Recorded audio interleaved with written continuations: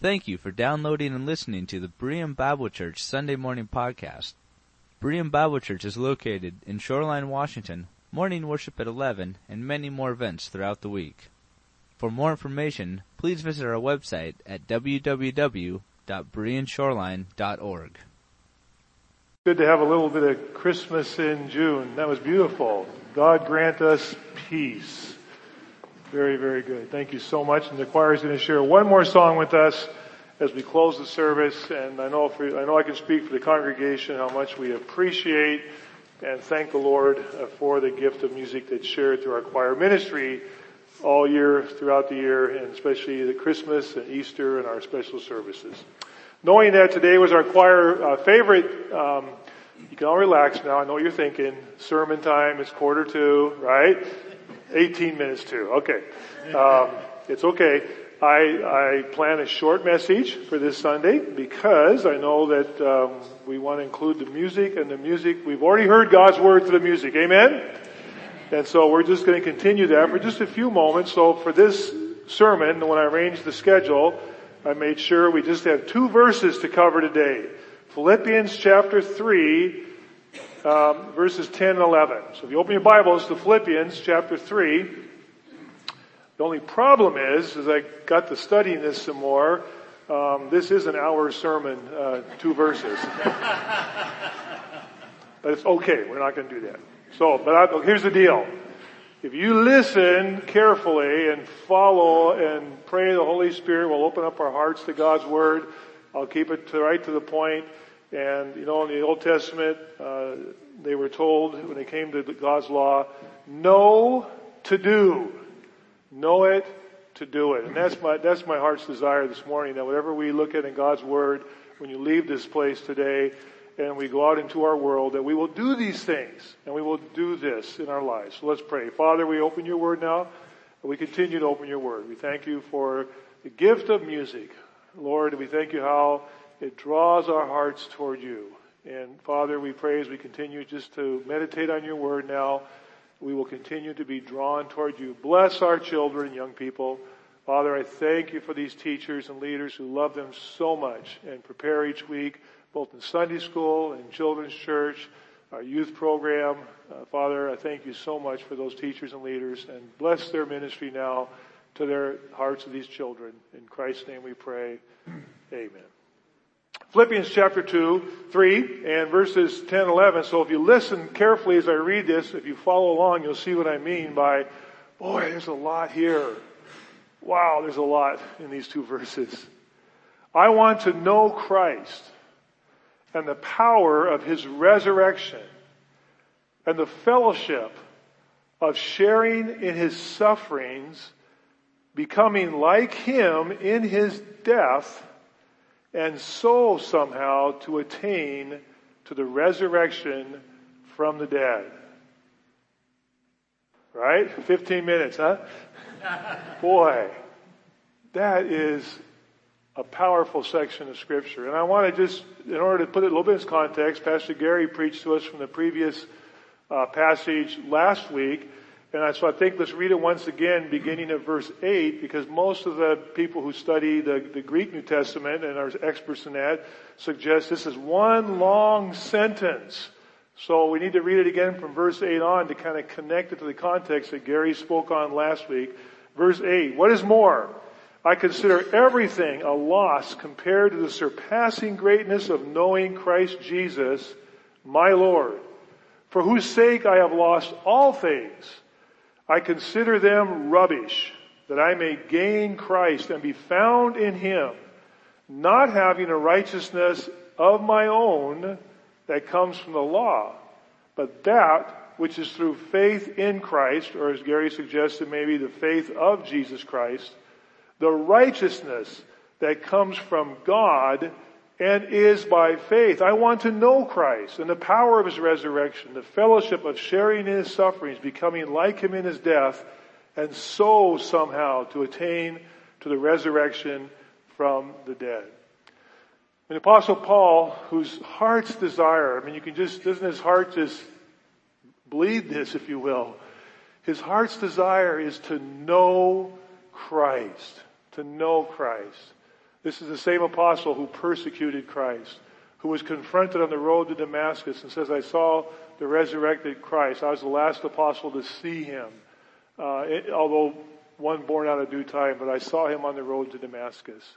And the apostle Paul says, my desire, when all is said and done, is my desire is to know Christ. And coming from Paul's Jewish background, from his Hebrew background, there's a Hebraism here. There's a Hebrew thought here, and that the word know in the Old Testament clearly means relationship. It doesn't mean just a mental or cognitive understanding of the facts. It means to know in a relationship. If I say to you, listen to these beautiful choir music, I know this choir. I know them through our relationships. I know you. You know, this understanding that we come to know something or someone in a way that it's because of our experience in our relationship. And this is what Paul is saying. I want to know Christ, and I don't want to just know about Christ. And friends, that is never our goal on Sunday morning or in our Sunday school and any of our teaching and our leading here. It's not just to know about, but it's to know to do. To know to do. And this is what Paul says. I want to know Christ personally. I want my life to be consumed with the understanding and the relationship and the experience of knowing Christ. I want to know Christ. And I want you just to make sure you understand that. It's not knowing just about Christ, but to know Christ in a very close and personal manner. This should be our goal for all of us. This should be all of our heart's desires, to know Jesus Christ and to become personally engaged and personally encounter Him so that we can say we are getting to know Him every day more and more. And we connected it to verse 8 and 9 and this long sentence. But how do we get this knowledge? I mean, it's one thing to say, I want to know Christ. I could say that to you. My goal is to really know Jesus Christ. You could say it to me. But how do you do that? How do we get to know Christ in that type of experiential way that we can say we know Jesus Christ? We are getting to know Him better, and it is becoming our consuming passion. It is the thing that motivates and changes the course of our life. In the little things, not just the big things, but in every manner of our walk. How do we do this? Well, Paul tells us here in these verses. This is a very important aspect of knowing Jesus Christ. I want to know Him. And you notice what he says. I want to know Him, and I think we can almost connect it linguistically wise, in the power of His resurrection and the fellowship of sharing in His sufferings.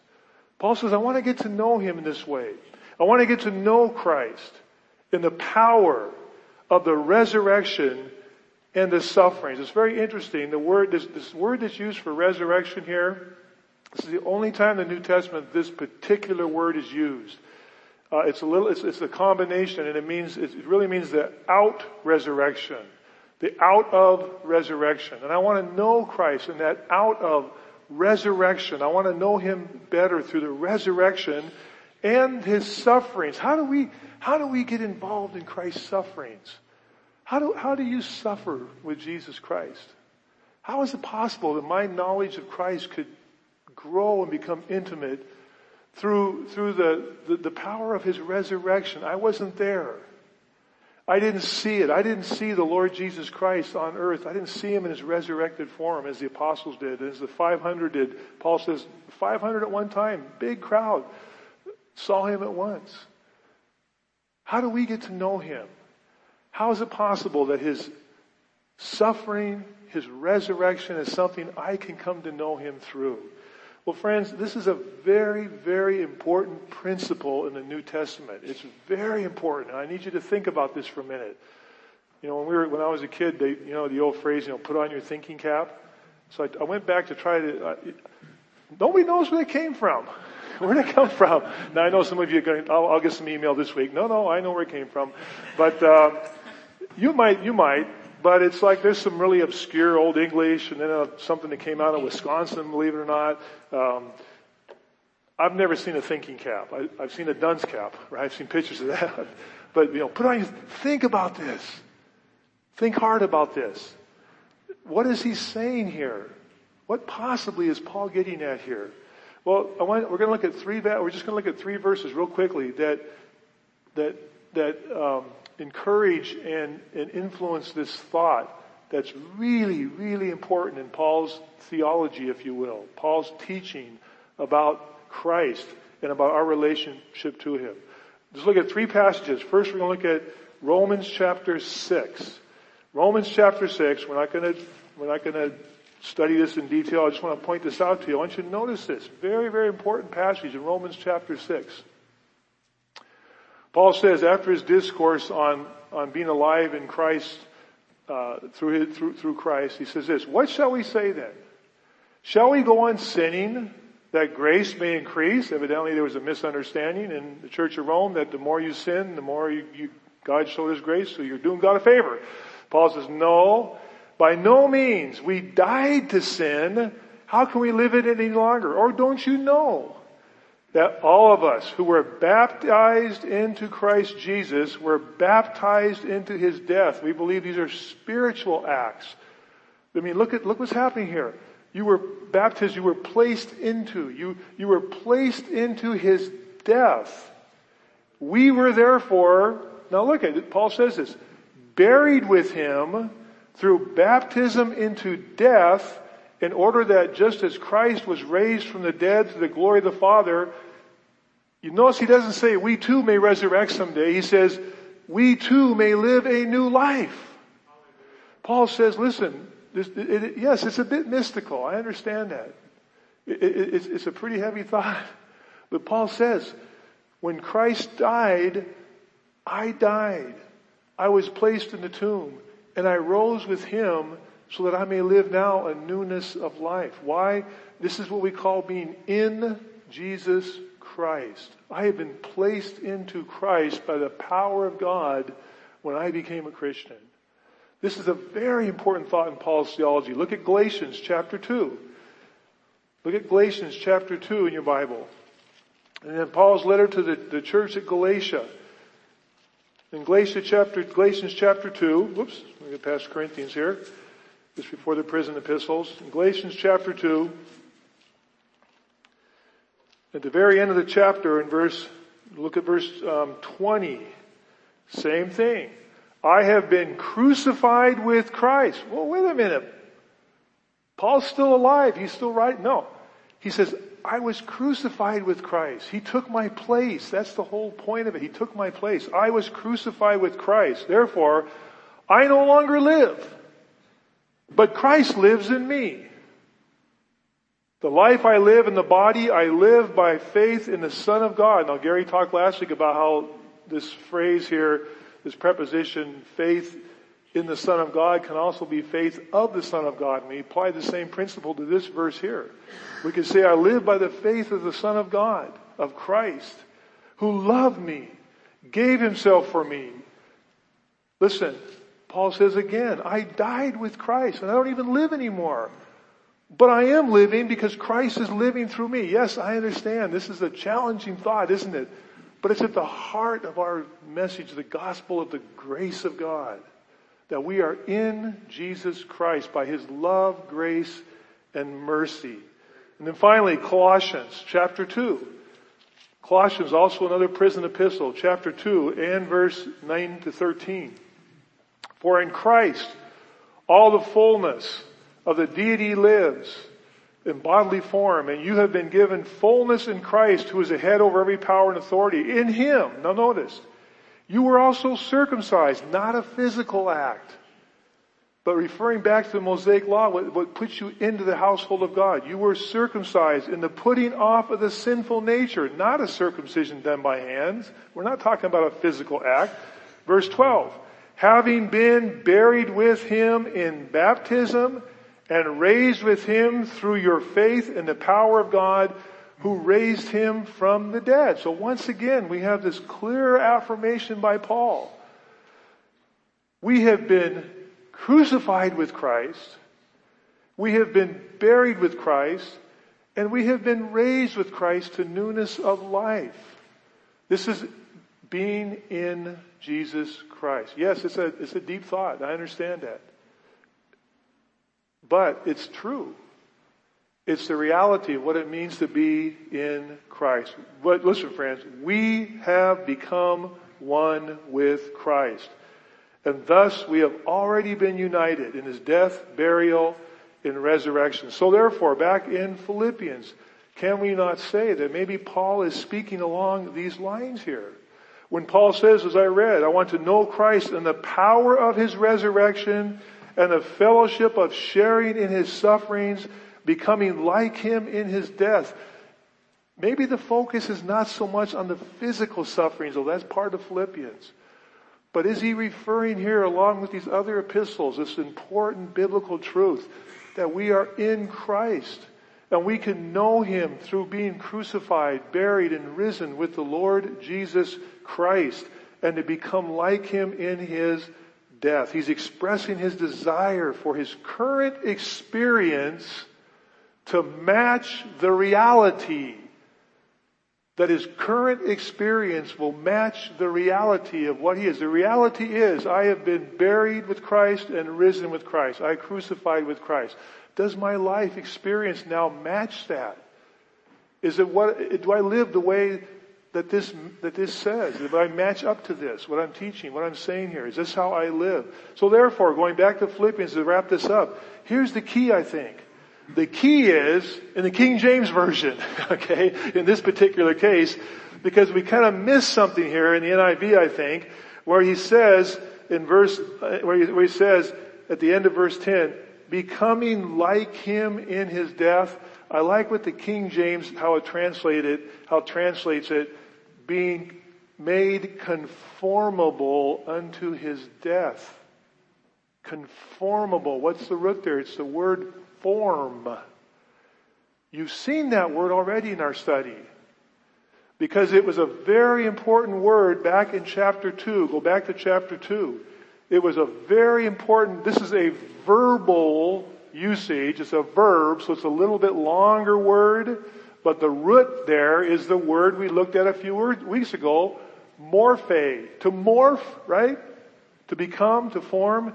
Remember what we read in chapter 2, verse 5? Your attitude, my attitude, Jim, it should be the same as that of Christ Jesus. Whatever your name, put it in there. Your attitude should be the same as Christ, what? Who being in the very morphe, form, God, did not consider equality with God something to be grasped, but look, he made himself nothing, becoming what? The very morphe of a servant. I think this is the key. Paul has told us, Christ, who was in the very form God, the very essence God, made himself in the very essence a servant. And now Paul tells us in chapter 3 that we are to become conformed, morphe, the same root in this verb. What? We are to become formed to his death. How is that possible? I think it's possible because he's already told us, and he tells us throughout his epistles, I died with Jesus Christ. I've been risen with Jesus Christ. It's true. Therefore, my life right now should be conforming. What Christ, who was God, conformed to a servant, I am now to conform to Christ. Does that make sense? You don't look too convinced. Does that make sense? Okay, good. So what does that mean? What is the heart and soul of this? What does it mean to share in Christ's sufferings and to become like him in his death? It means simply this, I believe. I am to be like Christ. I am to be a servant. My life is to be one that conforms to his death, which has now been my death because I've already died in him. He tells us that. So therefore, I am to live what I already am. I should be conforming daily as Christ conformed to become a servant. I am conformed to become like Christ, which means I am to become a servant. I think that's the key here, friends. if we were to live our lives serving Christ and serving others, we are daily conforming to the true experience of having died and risen in Jesus Christ. How do you serve? Who do you serve? Do you consider your occupation, your profession, whatever it is, do you consider that a service? Are you serving somebody? Or are you just working and making money? Doesn't Paul tell us, do all things to Jesus Christ?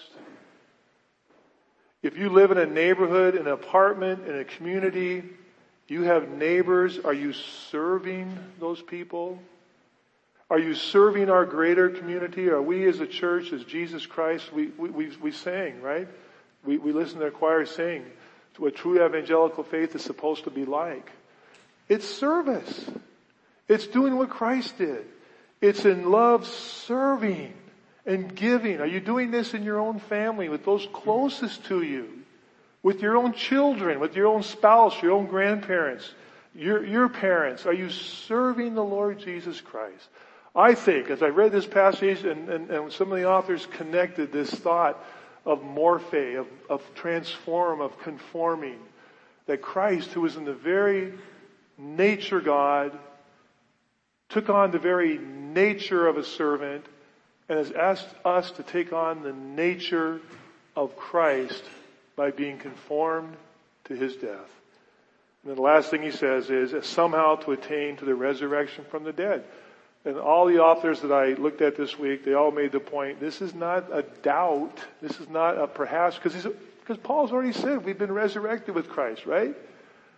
But that this is a statement of humility, that somehow I could conform to his resurrection, that we can somehow in our life say we are daily conforming, and someday it'll finally reach its completion and its goal when we are called to be with him.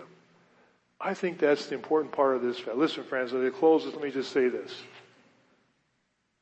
Knowing him, being conformed to him, we know him experientially as we allow his life to transform our life.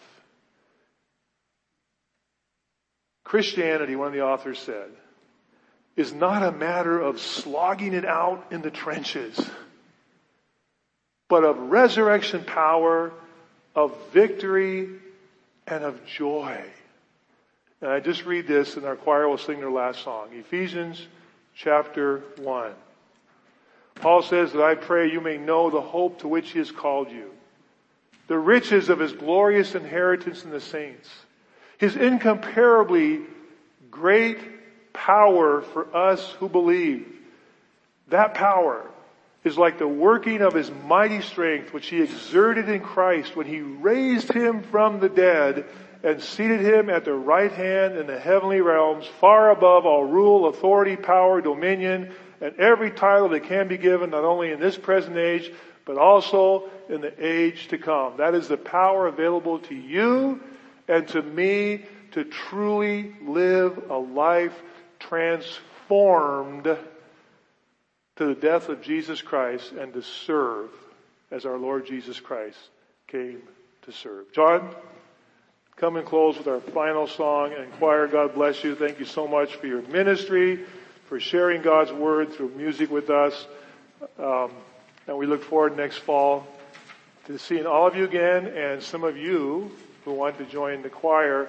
I get asked every so often, how do you get in our choir? How do we get in the choir, John? Come and see me. Come and see John. All right. And can we talk in that language? Can we talk in that language this week? It is a better world. Can we help make this a better world by talking the words of our Lord Jesus Christ? What would Christ say? How would Christ respond? How would Christ serve? Maybe we can do that. And maybe we can talk in that language. Father, we thank you for a place to come. We thank you for the freedom we have to come and worship as we please. Lord, we thank you for your love for us, your goodness to us. We thank you for the gift of music. We thank you for the gift you've given to your saints throughout the ages, to write words, to explore music, to allow us to lift our voices and sing and to listen and be transported to a better world for those moments we do so. And we talk in that language. We can do that, Lord. We just read that we have the incomparable power of the resurrection at work in our lives. We can talk that way.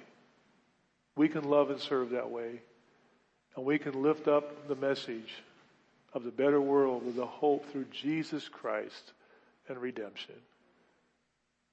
Thank you for each person that's joined us. We look forward to gathering next week for our Sunday school classes. We thank you for our teachers who work hard all week, Lord, to prepare our lessons for our children, youth, and adults. We look forward to joining for one more month for Sunday school and joining for worship again and for the activities of this week. In Christ our Savior's name, all of God's people can say together, Amen. God bless you. Talk in the language of Canaan this week. Shalom.